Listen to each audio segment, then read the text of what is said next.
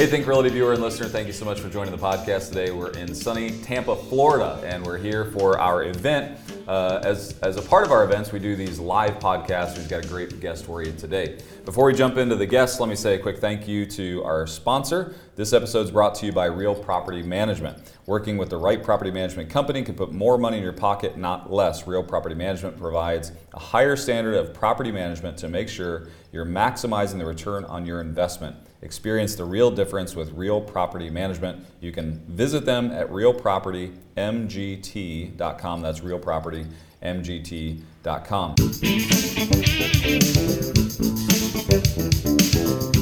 Our guest today is a longtime friend, and I have known Romney for quite some time now, and I've always admired him, his company, and what he means to the investor marketplace as well as the lending marketplace. So thank you so much for joining us on the podcast today. Always a pleasure. Yeah, appreciate it. I want to just jump right in. Obviously, the market is crazy right now, and there's a lot of movement, and I think that you have a very unique perspective because you're both investor and lender. You know, you play on both sides of the fence. So I think there's an interesting perspective that comes from someone who sees both sides, right? If we're primarily lending and we only lend, maybe we only see out of that lens. If we're only an investor or the borrower, maybe we only see out of that lens. How do you see the marketplace today? I mean, what's your just feeling? I mean, like if we're talking not fact, what's the emotion side of it? The big, broad stroke question, right? Yeah. The feeling is, sometimes my answers come across a little bit pointed, like this guy's crazy. Yeah. But the feeling is like opportunity is abound. Right. Yeah. I mean, the market is changing, so that's not feeling, that's fact. Sure. But with that, the feeling that brings is people are now vacating the space, and it just brings opportunity. So it feels like opportunities abound. Yeah. That's what I feel. Yeah. So the next feeling is, what's the opportunity, right? Sure. So I'm feeling like there's going to be kind of new players entering the space, new strategies that are going to start working. Players and strategies, right? People and strategy is kind of everything. Sure. So I feel like we are going to experience a couple of groups, kind of power teams come together and capitalize on a new market that I guess maybe the more specific question you were asking is like, what's happening with the market? What do I feel is happening with the market? A market that's going from white hot to warm to lukewarm to somewhere between cold and lukewarm. So somebody's going to capitalize on that, and that's going to be exciting. I'm trying to get my little piece. That's great. I was going back and forth with the New York Times editor the other day because she was stating that Warren Buffett had put $18 billion in liquidity, like sideline money, and she was stating how she felt like he was reacting to his fear of the marketplace. And I responded to her, I said, I think you're thinking of it from a different mindset. I said, from an investor mindset, we see this as the opportune time. Like this is when opportunity comes. I was like, you're missing the point of Warren Buffett's entire career. He doesn't sideline capital because he's fearful. He sidelines capital because he's getting ready to feed. Like he's getting ready to double his net worth from $40 billion to $80 billion in 2008 to 2010. And I said, do you not think that that's what he's about to do again?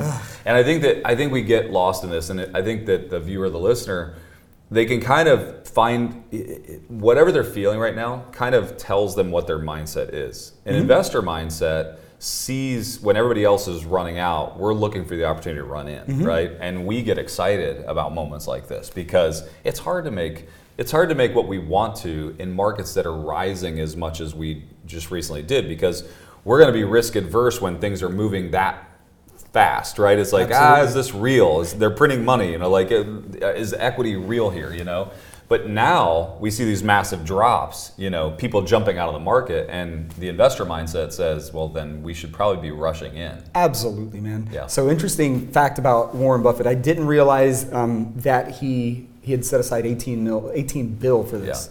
Yeah. But that's that's kind of everything. Sure. That's an indicator. If you and I think have talked about moving trucks and where moving trucks are going, that's where you want to maybe be investing, right? Yeah.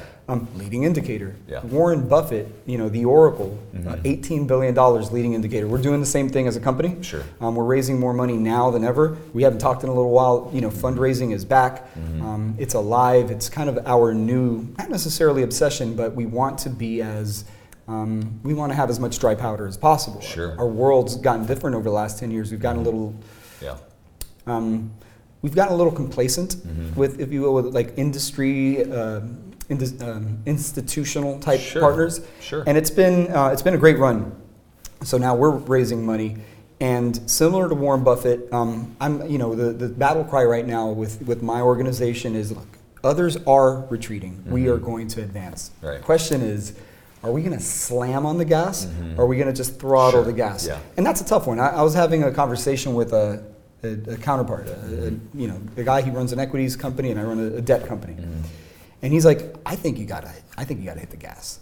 I was like, whew, scary. He's like, problem with hitting the gas, you could wrap around a pole. Right. And also, you're an equity guy. Yeah, right. Yeah. Doesn't that actually say something about you if you're telling me to hit the gas? He could probably grow to, past the moon. Yeah. If he hits it just right. Sure. An equity guy. So we're thinking our little, piece of the rock debt is kind of where the safe money goes right now. And as a result, we could raise a lot. And then as a result, there's going to be a lot of new demand. That's the other thing. There's new demand. The demand changes now. Sure. The same person that was doing a deal yesterday, still doing deals today, but in some different form or fashion. Yeah. But many of those people are gone. Sure. So, well, they've like turned their focus, right? I mean, if you take like the fix and flip world. I mean, I spend a lot of time with fix and flippers, and they're sitting on big inventory. I was just out in San Francisco and talked to a couple of guys that had 20, 30, deals on their plate that were in, and they're in dispo mode, right? Like, get rid of this inventory. Absolutely. If we can make money on it, get rid of it. Like, why sit on it? It's just risk, right? So their focus went from like deal aggregation, finance structure to let's get rid of all this inventory and then we'll live to fight another day. So I think it's like these people aren't necessarily just exiting; they're just refocusing because of where they currently are. Sure. There's a time to buy. There's a time to sell. Sure. There's a time to add value. It's funny. My focus right now, as it relates to growth, because growth is something that we all need. And in my business of lending, I need to grow a lending business. I don't need to grow, something else. Sure. I need to do more loans. And good loans. So we're really focusing on the new inventory. We've talked about this a number of times. There's a supply shortage, got it. So new inventory that checks that box. Then we've got an inflation problem. In talking to another resident expert, he was saying his portfolio jumped over a handful of years from like $1,200, and I'm misquoting here, to $1,800 a month in rent. That's over a couple of years. Thinking, wow. Well, that's tough to hear. And then I asked him the question. I said, has a gallon of milk kind of hit its ceiling, and is that gonna drop anytime soon? And we both kind of looked at each other. It's like, no, I think price is set. It's just the new norm. It's the new norm. Right. And so the moral of that entire story is we want to kind of bring more affordable housing to the marketplace. Yeah. There is always a place for it. There has always been a place for it, but there's not always been in that super high appreciating market, there's not a lot of appetite for it. The investors see the gain. They don't necessarily see the strategy. Rightfully so. A lot of strategies change now. So we're seeing a lot of affordable housing being built, from manufactured home to whatever you may call it. Right. So pointing our guns at that and stuff that's going to be available in a year, not stuff that's going to be available right now. That's that goes against some common wisdom right now. A lot of people are saying now. Right. We don't know how long it's going to be, but I rather bring some affordable housing like on today's price tomorrow. Sure. I think that's gonna sell. Yeah. Let me ask you a question. With where we are today, how important is partnership and finding a partner? I mean, like, instead of going at this alone, how important is it to kind of find the right partners to navigate so that it's like kind of like that idea of like one will chase 1,000, but two will chase 10,000. It's like, are you multiplying this opportunity by finding partnerships? Yes, for sure. So I'm so intrigued to have like the businessman to businessman conversation, but I'll kind of bring it back to what I do. And what I do is I'm a lender. I lend money to projects, to new construction projects, so on and so forth. You and I have talked a little bit about my 5 C's of underwriting. It's collateral, credentials, cash, credit, and character. Sometimes I forget them. I've recently polled about 15 institutional players in the game. Every one of them, you know them on first name basis. And I've polled about 25 of my borrowers. Some of my bigger borrowers, the guys that are borrowing 2, 3, 4, up to $10 million a year. Sure. And I've asked them a couple of questions. And one of the questions was about the 5 C's. What did you see as the most valuable thing then? What do you see as the most valuable thing now? And the one thing that changed at the capital markets level, at the institutional partner level versus the borrower level, the borrower always leaned on experience. Sure. If I've got experience, I'm awesome. Yeah, I'll find a deal. Yeah, exactly. I'll find capital. Yeah. Or in that case, we call that credentials. So Yeah, experience right. credentials. Some of them, if they've got, some I would of them are assume just they're hoping that collateral goes down because with actual values decreasing, that's obviously a big issue. collateral changes up here, which is Yeah. surprising. So Yeah. with the capital markets guys, now they're saying the same thing. Yeah. Give me credentials. Yeah. Give me experience. Sure. So give me the guy. Don't give me the strategy. Right. Really, really interesting. So more on the operator than the actual strategy of the operator. Absolutely, and I get it. I mean, who did we take care of the minute we saw these rates going? Sure. Our best clients. Right. Right. We've made that mistake. COVID taught us a couple things. 2008 taught us a lot. But so I'm saying all this because you said a partner. What does that look like?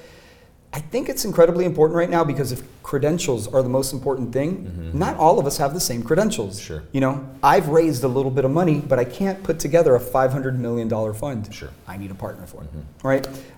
I've invested in a ton of single family homes. I've never built an apartment building. I need a partner for it.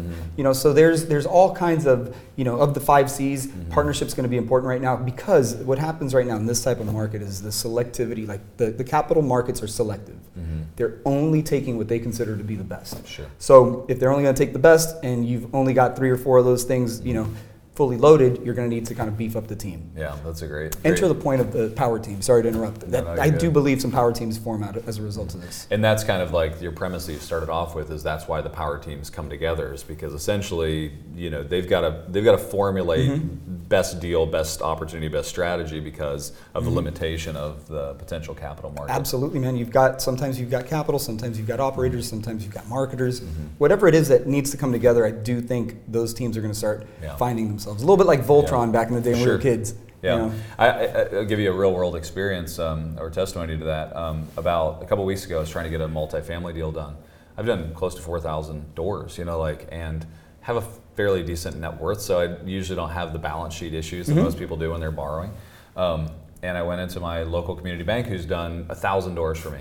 And they said, well, this time we're not going to allow your self-directed IRA capital that you usually keep fairly liquid over here to be counted in the equation of your net worth. No kidding. They're like, you can't count that. Well, for me, that's how I avoid all taxation is I make sure like so many of those deals get done through that vehicle. That's a big number. And so then I'm like, but I actually had to go find a partner, a balance sheet partner to get this deal done. I've never had to do that before. But again, I brought this guy in. He was like, this is a great deal. Thanks for bringing me in. Sure, I'll essentially lend my balance sheet to yours so that we can get this deal done.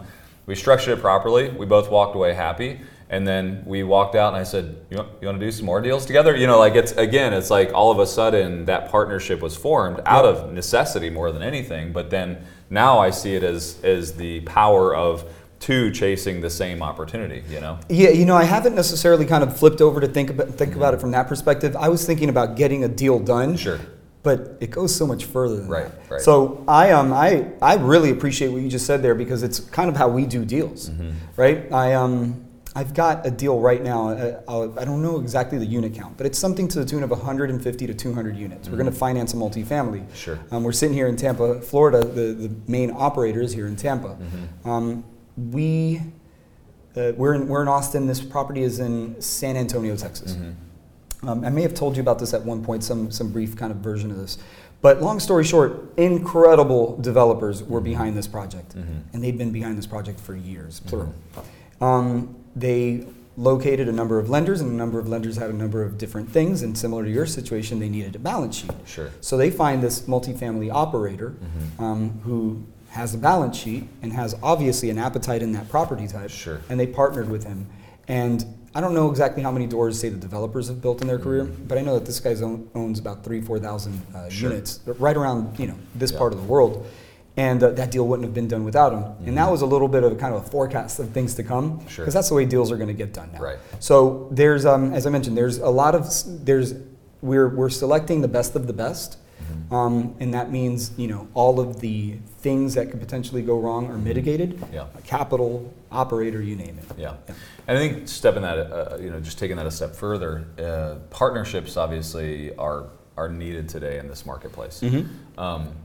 And maybe not a one-on-one partnership like I stated, but even like with Streamline Funding. I mean, obviously, looking at our lender, a debt partner, right? Like all of that is true partnership.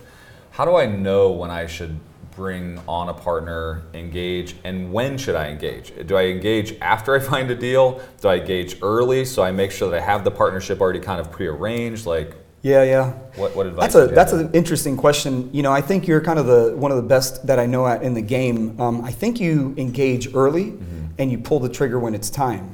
So we haven't pulled the trigger on something right this second, but we're engaging right now. Like Sure. we're kind of setting up the opportunity to jump into some type of partnership. Sure. So engagement immediately. I was just typing something up for Think Realty, some article, which writing is not my jam. Yeah. Oh boy, but I do enjoy saying it. It just it comes from a deep Sure. place.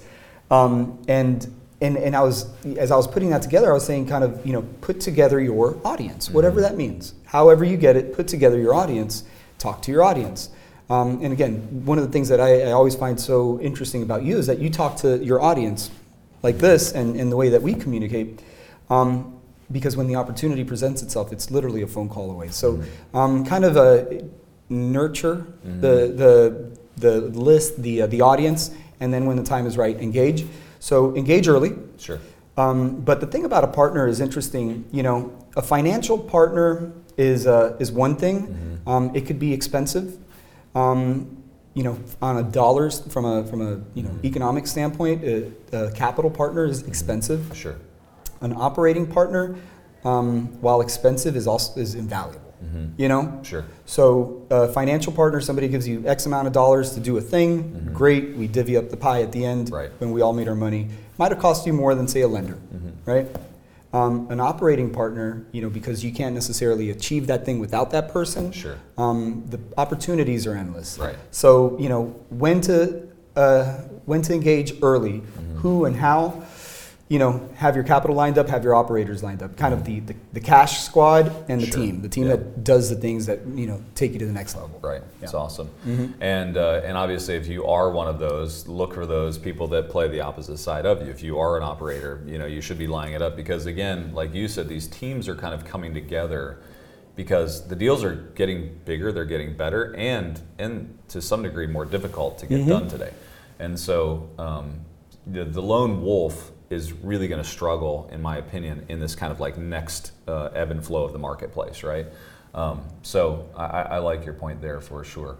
By the way, speaking of the lone wolf, I do think people, certainly like you, and in many ways like me, are kind of looking to support the lone wolf because they've got a special talent. Everybody's got something. And while I might just bring capital and a little bit of infrastructure to the table, they might bring whatever they bring. Sure. I see the media, company and maybe even empire that you're building.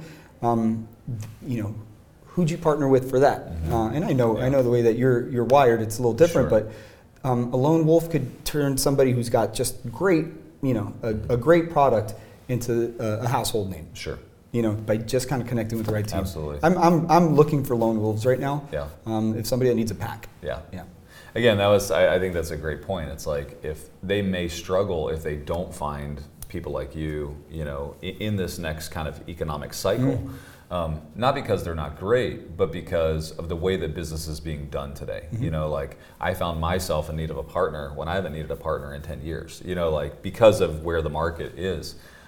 So I really appreciate that. The other thing too is like just the mitigation of risk. So many real estate guys were doing heavy cash deals. today to do a variety of deals, but finding a lending partner where you're sharing on it, you're also sharing risk. And that's the thing is like, sharing risk and sharing reward is a valuable strategy today. Being by yourself in a deal and only doing one deal, is to some degree a little bit dangerous. So I think so too, man. And I do think right now, if you can access capital by way of debt, why not? Right. I mean, I guess that's probably true for all market cycles. But right now more than ever, because there's going to be a whole lot of no's going out. Sure. There's going to be a lot of loan declines. People are going to be seeking debt financing, and it's not going to be available. Yeah. So if you could get it, I think that's the person that should consider hitting the gas. Sure. Get as much of that as you can. Yeah, if it's available, why not? If it's available. Yeah. Absolutely. And if you can find the right deal, right? I mean, the deal is everything. One last question, and then we'll wrap up. But as far as the marketplace is considered, what's a good key indicator that we should run in? That maybe the market has shifted enough that the opportunities are now there and we've kind of bottomed out. I know the Federal Reserve will probably raise interest rates here the next 30 days again. It's kind of inevitable. We always know that there's a pause after an interest rate rise, whether it's a 30-day pause or whatever that is. We'll kind of see the market just go, how does that feel? And then once it kind of feels okay, then they'll start moving forward again. Is it like right after that? Like what are maybe just a key indicator you look for on pushing the gas just a little bit more, letting off? Is there anything that you kind of look at as a rule of thumb? There's so much to talk about there. I mentioned the poll or the survey that I took of my capital partners and some of my borrowers, and I asked them the same question. All were interesting. Some were predictable. Days on market, inventory, interest rates. But the others were a little bit more, unpredictable. There was a lot of kind of minutia. Some people were looking at minutia. I'm not gonna bore you with those details because they're so interesting that we could talk for an hour. I think I need to share this report with you. I'd love to see it. Yeah, it's going to be great. I actually just got a couple more entries in there. It's not many. It's about 17 to 20 all in. All that to say. Interest rate's kind of my biggest driver. I have to think of it at a macro level. I could get a little bit more micro, but interest rate's my biggest driver. And then kind of reading the news, reading the tea leaves of what's coming next with interest rate moves. As interest rates go up, sentiment changes, goes down. As interest rates go down, everything kind of settles. That you're talking about like consumer confidence, like consumer the confidence in the. Excuse me. You're good. That's what but that sentiment you're talking about is like how the consumer feels about the marketplace. Yeah, and the investor is not too far behind. Yeah. The investor, generally speaking, the consumer is generally their client. Yeah, right. So they need to either sell to the consumer or rent to the consumer, whatever the case may be. So interest rate's kind of my big one. Okay. And I only say that because that's where strategies change. There is a strategy, I don't know it, that exists in a 13% interest rate environment. Sure. I have an idea. Yeah. But like I said, I don't know if it's going to work. Yeah. But I do know that there's an interest or there's a strategy in every market. So I'm looking at interest rates more than anything. That will tell me what I need to do for my clients. Does that make sense? Makes total sense. Yeah. Absolutely. Thanks so much for joining us today. Yeah, man. Appreciate you being a resident expert. If they have not been on there, you've put a lot of videos on recently. If you want to learn more about all that underwriting criteria that he talked about, the 5 C's. Oh, God. He's got those on our resident expert videos. So thank you so much for joining us today. Appreciate it, bud. Yep, absolutely.